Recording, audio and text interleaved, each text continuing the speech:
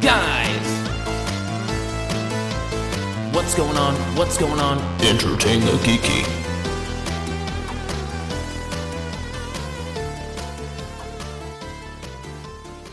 That was a count-in.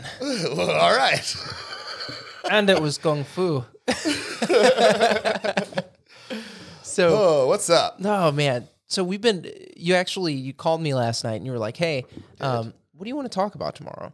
And I was like, man, people are really seeming to gravitate towards this Batman being a crazy person thing. So we don't have to do it with Batman, but we can do, just dive into comic lore a little bit and Agreed. all that fun stuff. So I enjoy me some comic lore. I know. And you were like, well, what if you're like, well, I know everything about the Ultimate Universe. Everything is a stretch. I know a lot. I'm pretty well versed in the Ultimate Universe. I'm willing to bet that you know just as much or more than guys that wrote in that universe. I don't know about that, but I have read all the books. Plenty, and most of the main stories, your X-Men's, your Ultimates, your Spider-Mans. I know those stories forward and backward. Right. I mean, I've read them more than once. I couldn't tell you how many times. It's probably an embarrassingly high number, but I have read those comics a lot. And the Ultimate Universe, for those of you out there who may be unfamiliar, was an initiative started by Bill Jemas, Joe Quesada, all the people that were in charge of Marvel in the early 2000s, as a way for stories that are brand new, being built from the ground up, to have a more modern spin, right? So Spider-Man started in 1963, and it's great. There's nothing wrong with what that book was, but its time period is weirdly out of sync with where we are. So you read it, and it's still very much steeped in those tropes. 1960s. Yeah, those roots. 60s ideas. Yeah. So this was an initiative that was done to give people a chance to jump in on the ground floor of characters and see their stories being built from issue one, set in the modern days. The first one they launched was Ultimate Spider-Man. It launched in 2000 by Brian Michael Bendis and Mark Bagley. Then shortly thereafter, we had Ultimate Marvel Team Up, which was a weird series of books. It went to like 16 issues, I think. And it was a series of books where they just teamed Spider-Man up with some rando. So like the first one was Wolverine, then he teamed up with Hulk, then it was Iron Man. They introduced the ultimate version of Daredevil and Punisher in that story. A lot of these early ideas, though, weren't as fleshed out. When we actually got around to fleshing out and creating these characters within their proper place, some of the ideas were left behind. Team Up was just kind of a fun little what if type of book, I guess. Right. I mean, it wasn't intended to be what if. It was intended to be continuity, because they changed so much of it as the time went on. Black Widow is in that story, and she got completely redesigned before they launched Ultimates. So she didn't even look the same. She looked, in the Team Up, she looked more traditional Black Widow with the costume with the little, that hourglass belt thing. And when we finally got around to getting her into the Ultimates, she just was a completely different character. She's more like a spy, secret agent type character. Which is cool. Yeah. I can dig that. But so, yeah, they launched Spider-Man Team Up. X-Men launched shortly after that. The first arc of X-Men was called The Tomorrow People, which I liked. I liked that, the sound of that. Sounds rad. Yeah. These people are the future. Yeah, exactly. And then we got Ultimates, which was their take on the Avengers. The first issue of which was a flashback issue that showed Captain America's day leading up to getting frozen, the battle and all of that stuff. So a lot of the things happened pretty much in the same way. Peter still gets bit by a spider. Cap still gets frozen in ice. Iron Man still creates a big suit. Like, it kind of all that stuff happened in the same way. Where the changes came in is the time period, how the characters interacted with each other. Spider-Man was in high school. A few people remember this, and I actually had an argument with a guy. Argument is the wrong word. We had a debate about Spider-Man in Amazing Fantasy 15. Mm-hmm. He was in college in Amazing Fantasy 15. He was attending Empire State University. This guy was convinced, no, he was in high school. I was like, no, that was college-aged Peter when we first met him. He was a freshman in college when we first met him. So we never saw Peter in high school. There's, been subsequent stories that have taken us back to those days and shown us Peter in high school. But so Peter was young. He was 15, 16 years old when we met him in Ultimate Spider-Man. The X-Men were also teenagers, Jean, Cyclops, with the exception of Wolverine, because he's like immortal. He's timeless. So he was probably in his 50s, but still looked like he was in his 20s. Right. So, like I said, the changes came in and how the characters interacted. And right away, they showed us that they were going to play with our preconceived notions of who these characters were. The X-Men team that they assembled was Cyclops, Jean, Storm, Beast, Iceman, and Wolverine. So pretty much all of the original X-Men from the 60s and Wolverine. Because Wolverine didn't come about until 1975. Right. And now he's a mainstay. Yeah, he came around in the 70s, but he's such a popular character at this point that when they were relaunching the team, they said, "Oh, we'll include Wolverine." But they did it in a way again where they were kind of playing with our expectations. We meet Wolverine at the end of the very first issue of Ultimate X-Men.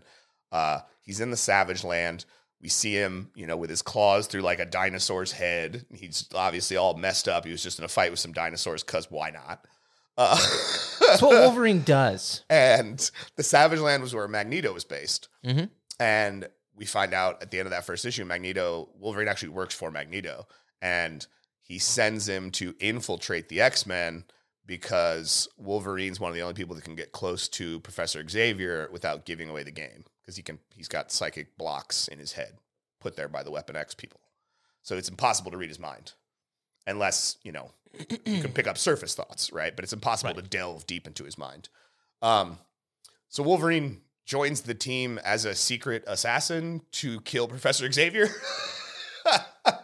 So right away, that was something that was very different from what we knew. Within that first arc, one of the characters betrays the team and runs away and joins Magneto. Have you read Ultimate X-Men? Nope. So if you had to guess among the list of characters that I just told you, who would betray Professor Xavier and leave the team? If I had to guess, join Magneto. Jean Grey. Good guess. It was Cyclops. No shit. Exactly. That reaction is the same reaction most of us had when we turned to that last page and he said, "Well, I guess I'll just go join the Brotherhood." We were like, "What? No. You are the Boy Scout like X-Men." Cyclops?" Yeah. So Cyclops. A lot of the characters also got major power upgrades. Like Cyclops was a lot more powerful in the Ultimate Universe than he ever was in the regular universe. But so little things like that kind of just played with your own expectations of who these characters are. They were fun. Villains were introduced to us in different ways. The Green Goblin was a monster. He wasn't just a crazy guy in a goblin mask, rubber goblin mask. He actually turned into like a big hulking monster thing that could throw fireballs and fly. Well, they've kind of run with that in the regular continuity as well at times. In regular Marvel continuity, no. Into the Spider-Verse, yes. What was he? There's some super goblin. I thought that was Norman. There's Red Goblin, but that was Norman with the Carnage symbiote. I am probably mixing up my goblins here. I think you might because there's so goddamn many. There's a lot of goblins. But yeah, the Into the Spider-Verse movie that Sony did with Miles had that fight at the beginning, and Goblin is there, and he's definitely a monster throwing fireballs. Yeah. Right. So the inspiration that came out of the Ultimate Universe helped give rise to things like that. I would argue it helped give rise to the MCU. A lot of the portrayals of these characters were in the MCU were very much closer to their Ultimate counterparts than they were to their regular Marvel Universe counterparts, especially Spider-Man. Spider-Man, we started him with his saga when he was a sophomore in high school. So right away, that was very different than traditional Spider-Man. Well, that even dates back to Sam Raimi's Spider-Man. Yeah, I don't know why those people put him in high school. Like that's, especially because Tobey Maguire does not look like a high school student. So I think it's because... Just make him a college student, right? I think it's because that if you're getting picked on by some bully, does that shit happen in college? I don't think so. Yes. It happens in absolutely. high school for sure, though. It does happen in high school for sure, but if they're like jerks go to college too, you know what I mean? Like Sure. on football scholarships or whatever. So college doesn't change people's opinions about, nerds or how they feel about them. So you can absolutely still get bullied in college. And he did. The problem I had was you had these 30-something-year-old people trying to play high school students. In that movie, you had Flash Thompson played by Joe Manganiello. Joe Manganiello, yeah, who was like in his late 20s, early 30s at that time. Because the guy's like 50 now, right? Like, I mean, that was also, 20 years ago? Well, yeah, but again, that's what I mean. The guy's in his 50s now, so he was in his 20s at that time, right? Like, yeah, that is kind of wild, isn't it? Right? And he was playing high school bully Flash Thompson. You are in high school, my friend. Yeah. High five. But so, even, like I said, even the portrayal of Iron Man, look, Tony's always been an arrogant guy, but as far as making jokes and quipping, that was not a regular mainstay of Tony as a Marvel character. Sure. Yeah, he made jokes and stuff, but that was not a regular feature of his character. Ultimate Iron Man, on the other hand, every other word out of his mouth was a quip. Like, literally, that's how he talked to people. He had, we found out later he had a brain tumor, but he had this weird coping mechanism where, like, he had to be funny all the time, right? Because that's just how he related to other people around him. So right away, there's that connection between those two characters. Bringing Captain America from 1940s into the early 2000s was how the Avengers did it, right? Like, we set that movie in the modern day. That movie is set in the year it came out, which was 2012. Yeah. 2012. So the Ultimate Universe gave rise to a lot of the now common staples of what people think of when they consider Marvel. So it definitely has its place, right? It definitely has its place in the history. And it's so steeped. It ran for 15 years. It ended in 2015 when Jonathan Hickman did Secret Wars, because that's when he destroyed the Ultimate Universe. And it's fitting that he's the writer that's been chosen to bring it back. Right. Him and Brian Hitch are going to be doing, it's kind of why it was on my mind to talk about, because we talked about in a previous episode when we were talking about Comics Pro, the Ultimate Invasion, which is going to be the new story coming out in June. That's going to be the first miniseries that's going to kind of relaunch this Ultimate Universe initiative. So for sure, I'm very excited. I mean, I have definitely, followed this forward and backwards through the most ridiculous things like Ultimate Adventures. I have that. It's a 6-issue miniseries where it's basically just what if Marvel made Batman. Oh, yeah. It's bad. It's really bad. But it had an Ultimate logo on it. It had the Ultimate, branding. So and that's all he needed. Yeah, I bought everything that had the Ultimate. I had a standing order at all the comic shops I went to. If it's got Ultimate on it, I'll buy it. I mean, I even ended up, I didn't know this at the time, because how could you know what's going to be impactful, what's going to be valuable? But I apparently have one of the most valuable Ultimate comics ever printed in my collection. It was a 1 in 100 variant. 1 in 100, 1 in 50. I don't remember the exact ratio on it, but it was the variant of Ultimate Spider-Man #1 where they drop the background out and it's just white, and it's just the image of him swinging. Apparently, that thing's like $700-800 book. Didn't even know that. So crazy. I know. I didn't even know that. I mean, you have that. You have all the Miles Morales stuff. I do. I've even continued picking up Miles after they brought him into the main continuity. I mean, you were already so invested in him as a character at that point. You couldn't not read him. Yeah, I have his first appearance. That book's getting up there too. I was gonna say that. I'm sure as soon as the new Spider-Verse movie comes out, that's gonna just shoot up in value. That book's probably gonna peak. Honestly, I think it will probably peak a little further when in June when the Ultimate Universe is brought back, because Miles is apparently going to be at the center of this story. Miles and the Maker, that was another book that launched. We didn't talk about that one, but Ultimate Fantastic Four was interesting it's kind of loosely what that really bad Josh Trank Fantastic Four movie was based on. Well, I use the term loosely very seriously there. It's loosely. So there are elements it shares, like Ben and Reed being childhood friends, Reed doing experiments in teleportation in his garage, and that leading to the discovery of the negative zone. So that it shares. Everything after that, it's garbage. It doesn't share with the Ultimate Universe version share with of the anything. characters. Yeah, I don't know where he got the rest of that. And it's funny because if he just would have went with what they did in that story, probably would have been a much better movie. I'm not going to say it would have been a great movie because it wasn't a great movie. Then they had that Rise of the Silver Surfer thing they did that was even more. No, but see that was before this. What I'm talking about is that Josh Trank Fantastic. Oh, when that was in like 2000. I don't remember. 2000 teens somewhere, I think. You don't remember what I'm talking about?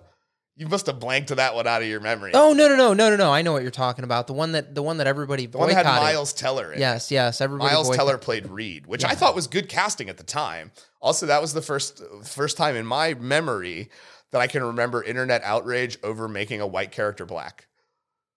Because that's happened a lot over the years. But that was the first time in my memory I remember people going, Johnny Storm is a white guy. I was like, what the fuck difference does it make? what difference does that make? So is he still a guy that snaps his fingers and catches on fire? Well, then what difference does it make? Is he on fire? Right. Like, most of the time he's going to be on fire. Not even going to be seeing his skin. Right. Yeah. He's a fireman. He's literally a fireman. Just run with that. Yeah, no, I made a point not to watch that movie. Yeah. I watched it just to be able to talk about it. Yeah, I was agitated with I forget what it was. I think I had read something about the script or something like that, and I was all pissed off about what that movie was supposed to be, and I was like, oh, fuck well, this Josh movie. Trank, I mean, initially the movie sounded intriguing. Josh Trank was the guy who did Chronicle. Mm-hmm. Chronicle's a great fucking Chronicle movie. is a great movie about random people getting superpowers, right? Like, so that's a great movie. It's shot very well. Apparently, there was a lot of interference from Fox and the pressure that he had on him from producers and stuff basically just kind of made him lose his mind a little bit. Like, he wasn't ready for that. Like, he went from doing Chronicle, which was a smaller budget indie kind of thing, to doing a big budget Marvel blockbuster through Fox. And I just don't think he was ready for that kind of pressure. Like, a lot of on-set people said he kind of lost his mind throughout the process. And he was very isolated. He became very depressed.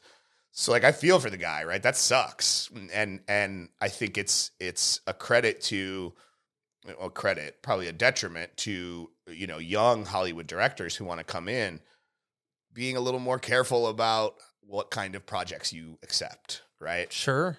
Like, because we've seen a couple of directors that's happened to, young directors who just got on board this thing and went, God, this was insane. Well, guys. I mean, look at how look at the DC cinematic universe just in the last 10 years. Yeah, but Snyder wasn't one of those guys that wouldn't be used to big budget stuff. Like, he had already done Watchmen and so I'm not saying 300. that. I'm not saying that.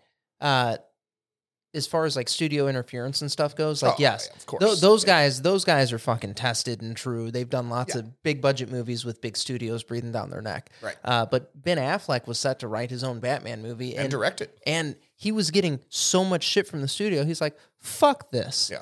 And then they're like, wait, you can still be Batman. He's like, I'll still be Batman, but fuck this. Right. And then they're like, okay, well, this is what we're going to do. And he's like, no, fuck that. I'm not even Batman. Mm-hmm. Yeah. Well, but if not for that, we wouldn't have got Matt Reeves coming on board, and we wouldn't have seen the excellent Batman. Huh? I'm not a fan of that one. You're in how? Why? I know. So for me, it was more the pacing of the movie than anything. I mean, it has its problems. I'm not going to say it's a perfect movie, but the Batman stuff is great. Yeah, it's cute. And that's why I go to a Batman movie. You know what I mean? Like, I don't care about Bruce Wayne. I don't give a shit about Bruce Wayne here. Neither did he, apparently. I never had an issue with Robert Pattinson playing Bruce Wayne. I think it looks perfect. I didn't care at all. I was like, okay, whatever. It harkens back to that time before Batman was drawn as a super bulky, like, bodybuilder type guy, when he was just a guy. He's just a guy. He doesn't have super big muscles. He's smart. You know what I mean? That's his advantage. Well, it doesn't mean he's in bad shape either. No, he's not in bad shape, but he's not like, Hemsworth. Sure. You know what I mean? Sure. And that's how Batman's been drawn and animated more recently, as this kind of big, bulky bodybuilder guy. And I guess I understand the point of that, but I like the idea that when Batman is standing next to Superman, you're like, what? This guy's in the same league as this guy? Like, I like that idea. Exactly. It's like Wolverine being short, right? Like when you see him, 5'2", he's like 5 foot nothing. Yeah. He's maybe a little higher than that, but still, like, itty bitty. It's funny, right? It's a nice little comparison of like, no, it's because this guy's just a guy. Like, he's not a god. He can't look like the god. He's just a guy. Just a dude. I just don't understand, though. Like, I think, pacing aside, every time he was in a crime scene, his interactions with Gordon, who was beautifully played, I think all of it was just so well done. The Riddler. I loved the Riddler. There were parts of the movie that were good and enjoyable and stuff like that. Honestly, it like I said, for me anymore, pacing gets so weird in movies. Like the first Venom movie, I didn't like the movie because of the pacing. There was some cool shit that happened in the movie. I enjoyed a lot of the movie. Yeah. Poorly paced, and I don't know if that's an issue with editing or if it's an issue, or if the studio's like, no, you have to put this in there, but you got to do it after this. Because I'm sure that shit happens too. Yeah, I'm sure. And I don't want to say that it's all the director's fault or whoever's, whatever there. Yeah. It's something that, dude, you're showing it to a test audience and all kinds of shit. You can fucking fix stupid stuff like that. And you do this for a living. You know how to make a movie. Get your fucking pacing right, asshole. I guess. Your storytelling, prick. It went on a little too long. It lulls, yes. That's the problem. I think in what you're talking about, if we could have cut out some of the less important moments, some of the bullshit, that would have not only fixed the length problem, but it would have fixed the pacing problem, because we wouldn't have been spending so much time with these little side stories. But honestly, I thought the side stories were all very interesting. I thought the Carmine Falcone stuff was very interesting. I love that they got John Turturro to play Carmine Falcone. That was wild. As soon as he came on screen, I was like, is that John Turturro? Oh, this is great. I love this movie. They put a guy in a suit in that movie, and you were like, I love this movie. Come on. Well, yeah, but I mean, it's Colin Farrell playing Penguin. Yeah.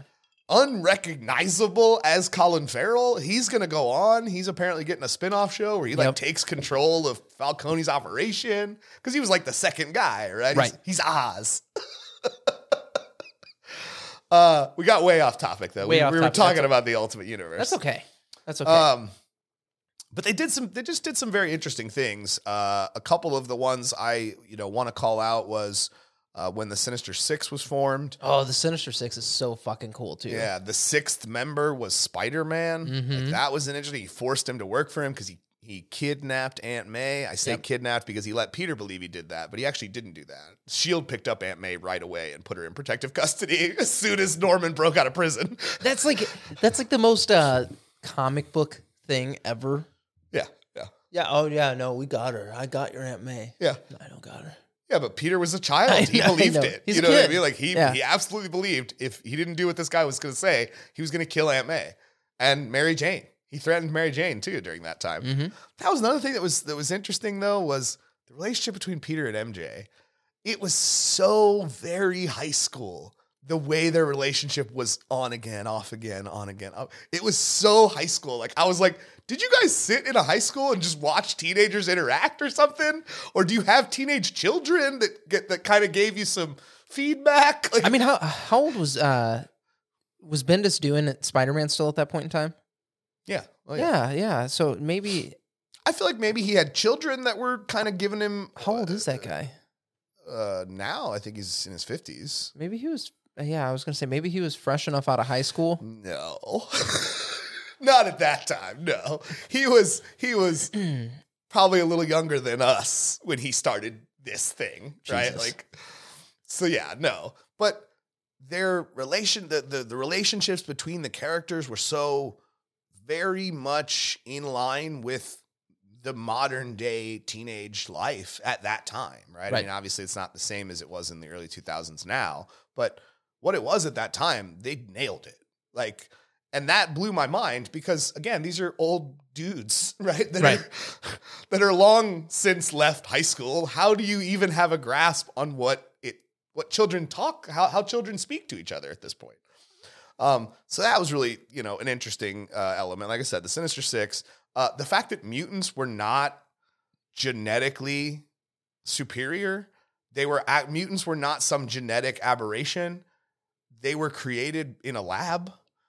So Magneto's whole justification for who he was that we are the next stage in human evolution. No, you're not. You're a failed science experiment. That's what you are. That was devastating to people who knew the story, that Marvel had done for so long. Right? You were like, what? Wolverine was the first mutant because this was a science project that the people at S.H.I.E.L.D. and Weapon X were working on? Like, you are kidding me. That's insane. Wolverine, or not Wolverine, when they wound up to their first crossover event with all the characters, Ultimatum, that was... What? Sorry. No, go ahead. I'm just laughing at... the Ultimates, they have their first crossover event, Ultimatum. Ultimasochist. Yes. Ultimatum. That was what it was called. And in that story, Magneto used his powers enhanced by machinery to flip the magnetic poles of the planet. Mm-hmm. It's like massive flooding. The whole world starts getting destroyed. New York just underwater. The beginning of that story saw Magneto confront Professor Xavier and Xavier compare him to Hitler. And that was like the last straw for Magneto. And he like snapped Professor Xavier's neck because he's wearing his helmet, right? Even in the Ultimate Universe, his helmet still blocked telepathic communication or control. So he just murders him. At the end of that story, Cyclops is so angry at Magneto that when they have him at their mercy, Cyclops just pulls his visor off and just unleashes the full force of his blast and just obliterates Magneto's head. I mean, it just turns to dust. So, like, that was early on. That was only 100 issues into most of these runs or less. So that was early on. Magneto and Xavier are gone. That's it. We're done. Yeah, and a bunch of mainstays are already fucking right. dead. We killed off various Ultimate characters. We killed off some of the Ultimate Spider-Man characters. We killed off a lot of the X-Men. Nightcrawler died. Angel died. Wasp got eaten alive by Blob because apparently in the Ultimate Universe, Blob was a cannibal. So Hawkeye and Hank are out looking for her, and they come upon this scene of her just dead, disemboweled, and just Blob is just shoving organs into his mouth. And I'm just like, what is happening? Like, so not all the decisions they made were good decisions, right? That was a decision I was just like, why? But why? The Ultimate Universe was fucking merciless because their whole thing, like the whole time it was alive, they were totally happy to fucking kill characters. Oh, yeah. Nobody was safe. Ever. Yeah. Spider-Man, dead. Wolverine was safe, I think, because he's immortal, but no one else was safe. Other than that, they're all fucking good as dead over there. But yeah, so after the Ultimatum stuff, they had a line-wide relaunch, which is weird to say about a series that at that point was only like 5 years old. A complete line-wide relaunch, new titles, I think that was when they branded them Ultimate Comics. So it was Ultimate Comics Spider-Man, Ultimate Comics X-Men, Ultimate Comics Ultimates. They did do a couple of books. I think it was 3.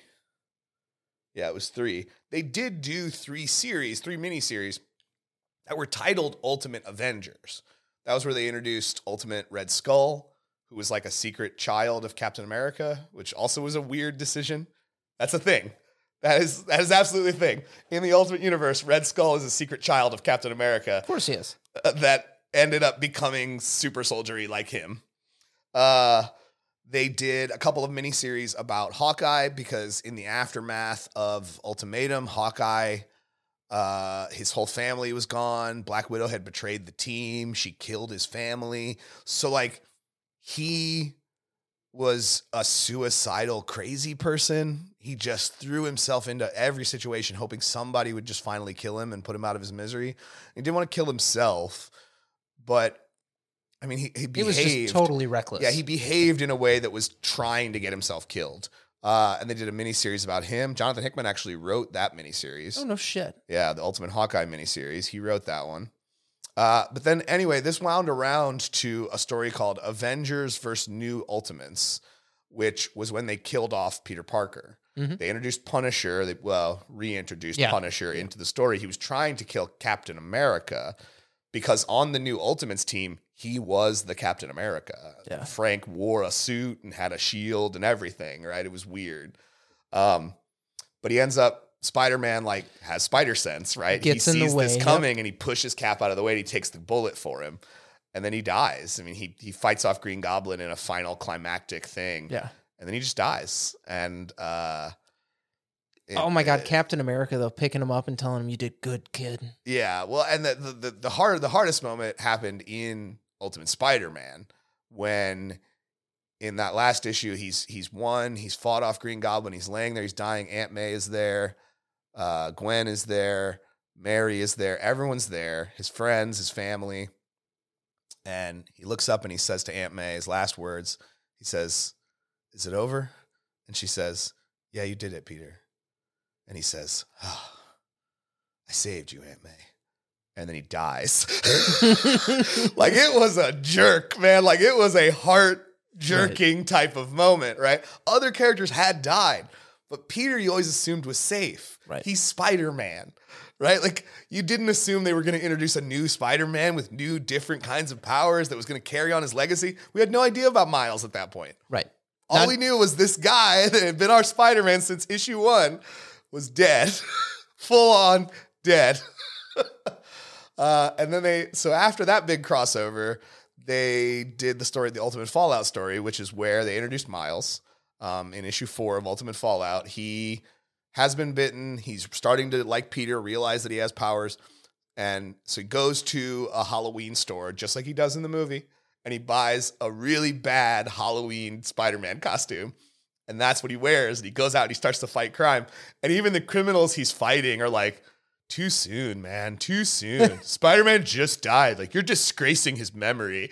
Like, so criminals, right? Like the people that are, trying to break into a house or purse snatch an old lady are even telling him like, whoa, no, bad decision, man. Too funny.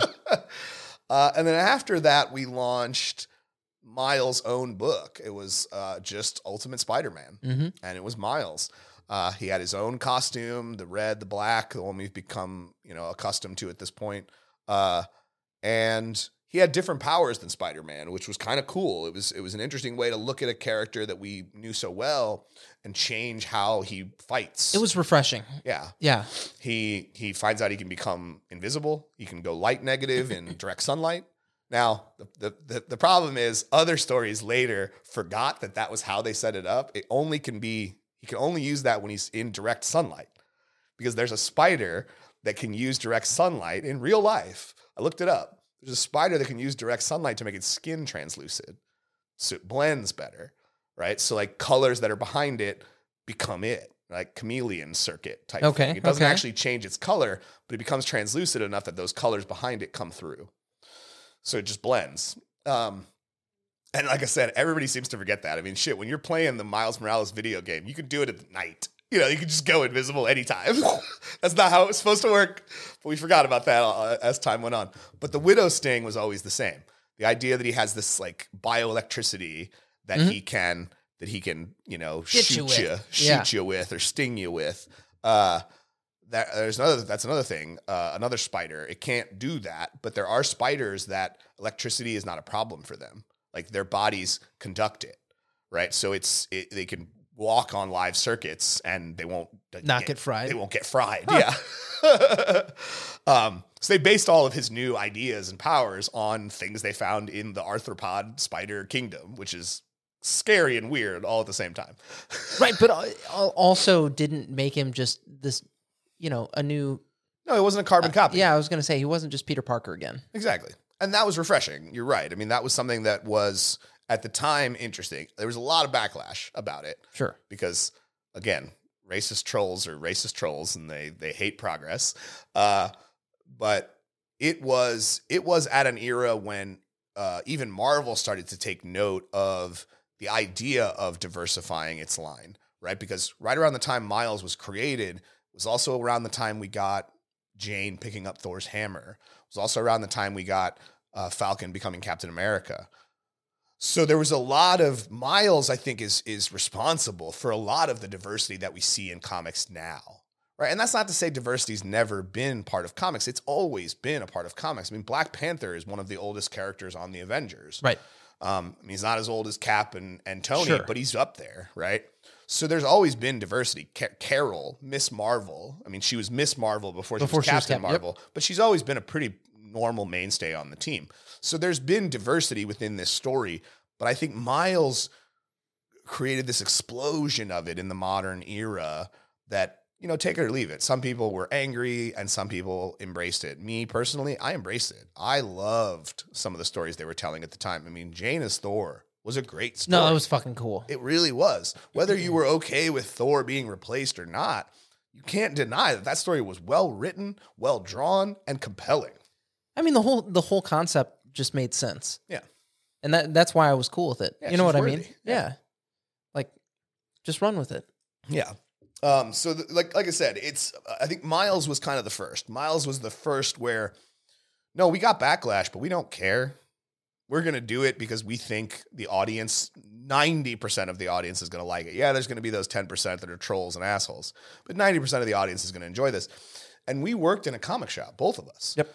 So we worked in the comic shop at that time. So we saw that most fans were excited. We're on board. They were like, what? That's awesome. Falcon's going to be Captain America? I'm in. Let's make sure I get that book. I think a lot of fans were excited to have something different happening. Exactly. But here's why people get pissed off. They're like, you can't just rewrite this character.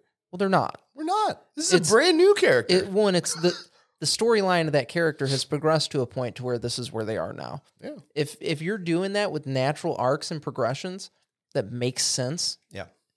Well, great. Yeah. And if you don't read comic books, don't say anything. Well, sure. And if you're one of those people that's angry that these characters don't represent you or don't look like you, there's characters that do. They didn't go anywhere. Iron Man is still a thing. Hell, even Cap was still a thing at the time. Right, he got old, but he was still a regular mainstay. He led the Secret Avengers. So that's the idea, right? Like, I had all these people getting angry, and I'm just like, well, so maybe this comic's not for you. Maybe just read a comic that is. Why can't we all be represented in this medium, right? Why can't everyone look at this medium and go, oh, that character reminds me of me? Why can't we have that? Why does it have to be restricted to, vanilla white dudes? Why can't it be more than that? Why can't it be both, right? Why can't you have your vanilla white dudes and you have your diversity? Why can't you have both? We do have both.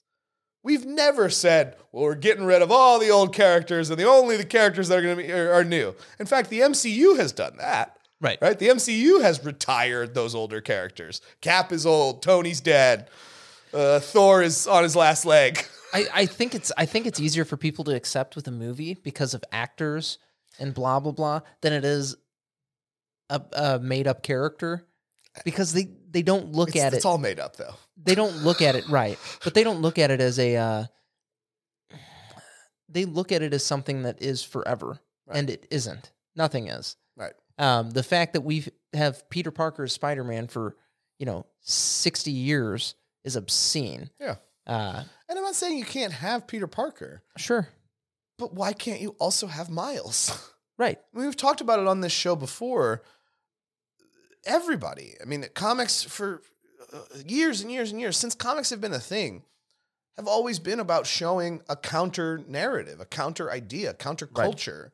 Right. And if you didn't get that along the way, I don't know. I got nothing for you. I don't know. You need to get your brain checked out, because it's always been this way.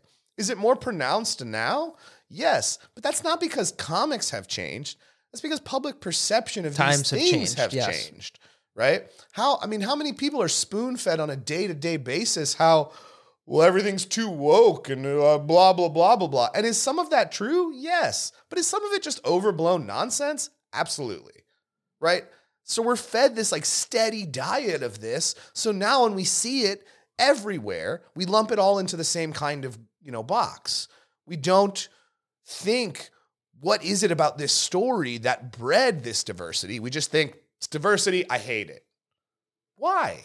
Well, that's I don't think everybody looks at it and thinks it's diversity. I hate it. Like I'm gonna give. Oh, no, I know. I'm gonna give the the general person the benefit of the doubt there. Yeah, the larger part of fans are fine. They enjoy what they do. I'm even saying some people that are outraged by it. It's because they don't understand it. They don't know. Right. They don't know. They have no idea that people's roles in that universe have shifted over the last, even 10 years, over the last decade. This character was doing one thing and now they're doing something totally different in this medium. And I know that you don't understand that because you don't read it. Well, yeah, and most people aren't even, newscasters especially, aren't even going to bother to do the research necessary. No. When John Kent, son of Kal-El, came out as bi, I literally watched Dean Cain, the man who used to play Superman on television, on Fox News talking about how, well, they're making Superman gay. So it's terrible. It's ruining I'm just like, you don't even know what you're talking about, man. That's not Superman. First of all, that's Superman's son. You didn't even do the research to make sure your facts were straight. It's nonsense. It's garbage. Well, and I think that's the thing. Like, if you're not invested in the medium in any way, just shut up. Yeah. Not your problem. Right. Why is this national news to begin with? Oh, it's fucking not. But it's also... Most of your viewers don't give a shit about Superman. You know what I mean? Like... all they care about is that Henry Cavill keeps playing him. Yeah, well, that's something that everybody gets so angry about. I don't understand that at all. They want to skew younger, and I'm fine with that. I'm excited about it. I get it. Yeah. In any case, the Ultimate Universe, limped on after that. All the stories weren't great. Miles was consistently good throughout that. Right. The Ultimates books took a dive. The Fantastic Four took a little bit of a dive, but then when they turned Reed, their version of Reed, into a villain called the Maker, all of a sudden I was like, whoa, wait, what? So like that came back around. The X-Men stuff, legit, super fast, yeah. Yeah, the X-Men stuff did some weird stuff, and as it limped to the end, Ultimates was good. Hickman started writing that. That was during the era when they made Captain America president of the United States. Okay. So that was an interesting thing that came about kind of toward the latter half of this, and then Hickman started writing. In 2013, Hickman started writing Avengers and New Avengers. Mm-hmm. So that took him away from the Ultimate Universe. And it was clear what he was building during that was to his Secret Wars story, which was going to destroy the Ultimate Universe. We were done with this. But Marvel saw at least a few of the properties that were doing very well that people still seemed to resonate with. Your Miles Morales and whatnot. Yeah. So we kept Miles when the universe and his whole family when the universe went down. We kept Jimmy Hudson, who was Wolverine's son. So it was like a younger version of Wolverine, claws and everything. We kept Nick Fury, the ultimate version of Nick Fury, stayed around. Yeah. We kept the Maker, the villainous Reed, which turned out to be great. It's why the Ultimate Universe is coming back, because the Maker's kind of been in the background doing all these things. The Council, he approached the Council of Reeds. He wants to be on the Council of Reeds. He thinks every Reed thinks they deserve to be on the Council. Right. They're all arrogant dicks. But they came to him and they basically said, like, look, we want you to be on the council and we welcome it. But no Reed, this was Reed Prime's line, was no Reed stands on a broken universe. So if you want to be on our council, you got to find your universe. You got to get it back somehow. So that's what he's been in the background doing, and that's kind of how they're bringing it back. But Secret Wars wiped it out. I mean, Secret Wars destroyed and restructured all continuity into a new multiverse.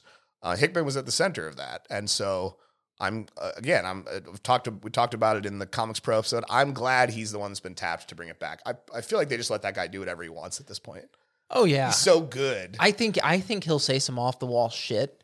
They'll say good idea. To see if he can get away with it. And then they're like, you can do that? And he's like, yeah. And then he goes home and he's like, fuck. Now I got to plan this. Yeah, I feel like they just let that guy do whatever he wants now. He's such a good writer. He does a good job with it. I mean, he's one of those guys in our era, in our generation, that we'll still be talking about 30 years from now. I mean, yeah, it's like a Stanley or a Jack Kirby. I was honestly going to say he's your Alan Moore or your Frank Miller. Oh, no, very much so. Yeah. Yeah. I think Alan Moore and Frank Miller were the Stan Lee and Jack Kirby of their generation. They were. You know what I mean? No, they were. And that's what's cool is, I guess we do have that now. Yeah. These are our guys. I mean, guys like Jeff Johns, guys like Bendis, guys like Hickman. These are the guys we will still be talking about 30 years from now. When we look back and we say, back in my day in comics. Yeah, when comics are completely different from what they are right now. We'll look like the old idiots, It'll be like this projection. You know how Iron Man has that interface that goes over his face in the movies? It'll be like that, and that's how they read comics. That's how they'll read them. They'll just swipe. They'll look left or right, and that's what'll turn pages for them. Yeah. Someday when we're old men and we're reminiscing about the better time in comics.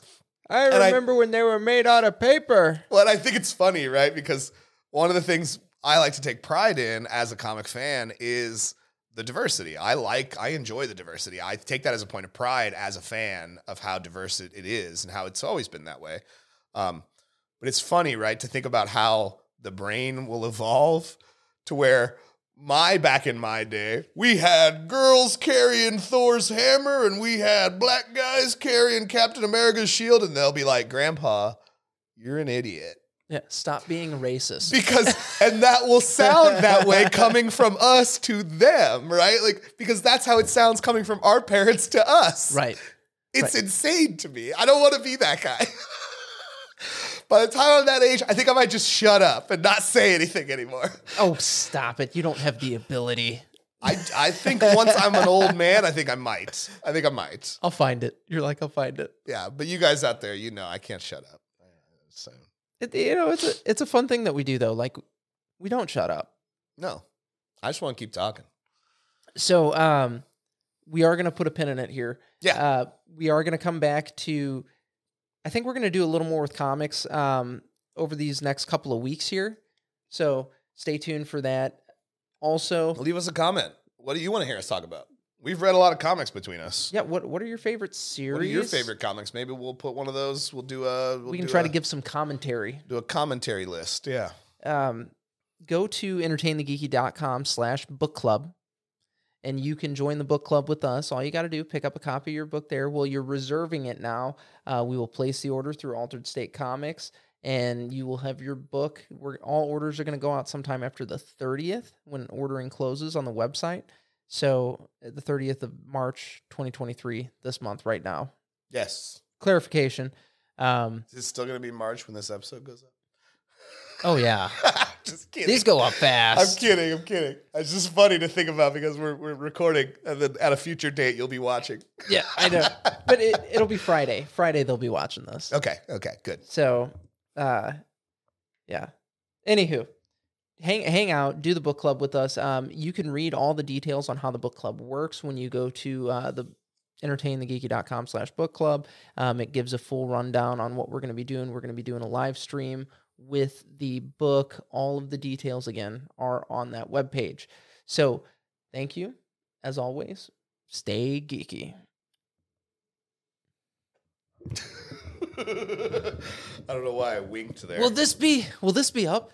Yeah, dude, I'm doing a good job of keeping that shit up. No, I'm just giving you shit. No, it's I did not get video put up Friday, and it bummed me out because the way that I schedule this is Wednesdays podcast comes out, and then Fridays video comes out. My thought process was, well, Friday night movie blockbusters, and Wednesdays when new comics come out. So that's when they're getting entertained the geeky. Okay. I could have done it for any day of the week because originally I was like, I think videos should come out on Tuesdays because that's when Blockbuster got new releases.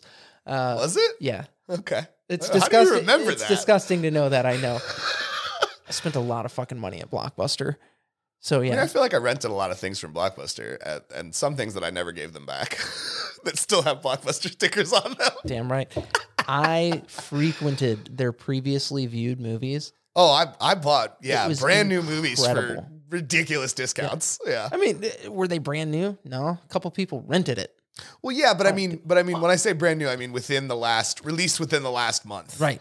Because they would get so many that within the first month they were putting those for sale stickers on some The of them. previously viewed Yeah, ones, yeah, and the you for get it sale for like stickers. $9.99 Yeah, I or mean, whatever. and it's sometimes like, cheaper. Oh yeah. Oh no. They I for sure went definitely got cheaper. like dollar movies from them Oh yeah. sometimes. Oh yeah. Well, it was incredible. Well, they made their money off of it. They didn't give a fuck. Yeah, exactly. I did previously played games there. I don't think I ever bought any games from Blockbuster. I rented a lot of games from Blockbuster. Totally bought some. And I was definitely one of those kids that was on the phone with Blockbuster sometimes saying, "Hey, extend my rental because I'm not done." Thanks. Bye.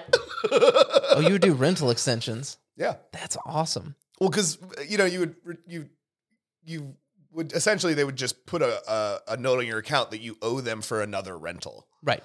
Right. So it's like, no, I'm going to keep this for another week. Instead of getting the ridiculous late fee. Right. So Yeah. instead of, at this point, riding my skateboard or my bike down to Blockbuster, I'd just call them and tell them, "Hey, this is Jason. I'm going to extend my rental for another week." Do you remember when they started their online service that was incredible? So you could order movies online. When they arrived to your house, you could watch them, take them to the store, and trade them out for movies in store, and it didn't cost you anything extra. Yes. That was one of the greatest fucking things ever. It was an early, It was to combat Netflix. it was an early competitor with Netflix, was trying to say like, "Oh God, these guys are killing us in this market. We got to do something." Yeah, it's because Netflix did the $9.99 and they sent you 3 DVDs or whatever, and that was huge. Well, I think that the big difference in Netflix that they had over family videos and your Blockbusters and your whatevers was keep it as long as you want. Yep. Here it is, and whenever you're done with it, send it back, and we'll send you the next thing. Right? Like Blockbuster, you got 5 days, and if it's a new release, you got 2 days. Right. Better watch this fucking thing. You got soon. 2 days, and then you got to get it back to me. We're gonna need this so somebody else can have 2 days with it. Right. So yeah, I mean, I think that was what killed Blockbuster. That was what killed chain video rental stores, was the idea that, here's your movie, keep it till you're done. I mean, streaming was the final nail in the coffin there. But I think that was the early like, oh shit, we're fucked kind of. Yeah, I thought the way Blockbuster combated that was really good. Like as far as Netflix did not have a storefront that you could walk into Right. to switch those movies out. So it didn't true. matter to me. Right. You send me a movie, I'll watch it the day it arrives. Yeah. And I'll fucking take it back and get a new one. And it was just, I think it was like $20 a month, and you could basically trade movies out as often Right. as you want. It was For sure. fucking incredible. Yeah, but they still had late fees. They still did late fees. Oh, yeah, And yeah. that was the problem, right? I think that was their one of their downfalls. Sure. Was, look, sometimes the movie being returned late my fault? Yeah, absolutely. But sometimes you don't think about things. You just forget things, right? Like you put it on your shelf and you don't even think about it until you go back to that shelf 4 weeks later. You're like, ah, shit. That also falls into the my fault category. Well, I understand that. But what I'm saying is it's easy in the hustle and bustle Sure. of day-to-day life Doing real to lose life, track yeah. of things. Netflix didn't care. If you had that copy of Pretty in Pink for 2 years, doesn't matter. Send it back. You just weren't getting any more movies. Right. Send it back and we'll send you the next movie. When they were still getting their $10 a month out of you. Exactly. Right. Like, it so didn't matter. it doesn't even matter. Keep it as long as you. It's why I still use GameFly. Really? Yeah. What do you mean? I didn't think GameFly was still a thing. GameFly is absolutely still a thing. Are you kidding me? No shit. Do they send hard copies? Yeah. Holy cow. GameFly. I just feel like I got in a time machine. You gonna load? Oh, there we go. No fucking way. My phone's not gonna load, I guess. There it There is. it is. Yeah. No shit. Yeah. GameFly. My queue. My queue is where my games are. Holy cow. Yeah, I currently have the Cowabunga collection. But then I have my whole list here of things that, That's fucking sick. they'll send me. Yeah. They also do this new thing called Game Lock where they'll send you an email whenever a new game's about to release. And if you get your game in the mail within like 24 hours back to them, they'll guarantee that you'll get a new copy sent to your house for launch day Oh, that's badass. of a new game sent to your house for launch day. I've done it a couple of times. But one of the big reasons I like it so much is this little button that says keep, right? Oh, that's brilliant. If you hold on to a game long enough, the keep price will drop. I bought Mass Effect Andromeda for $1.50. Now, truth be told, that game was terrible, so it was probably going to get that cheap anyway in regular stores, but it doesn't matter. Like, I got Doom Eternal from them. I rented it. I kept it for so long. One day I was looking on there to see what my next game was because I was thinking about sending Doom Eternal back, and it was like, keep Doom Eternal for $10. And I was just like, yeah. And they mail you the case. Oh, for that's it. fucking cool. Yeah, because they have the cases, right? Like, Right. They're just they have sitting to there. buy the games. Yeah. So, like, they'll mail you the case for it. It's awesome. It's really cool. Gamefly just got a plug. Yeah, they're not paying me or anything, but Thanks, like, it's cool. Gamefly. Gamefly's cool. Yeah, that's brilliant. All right. I do got to get going, though.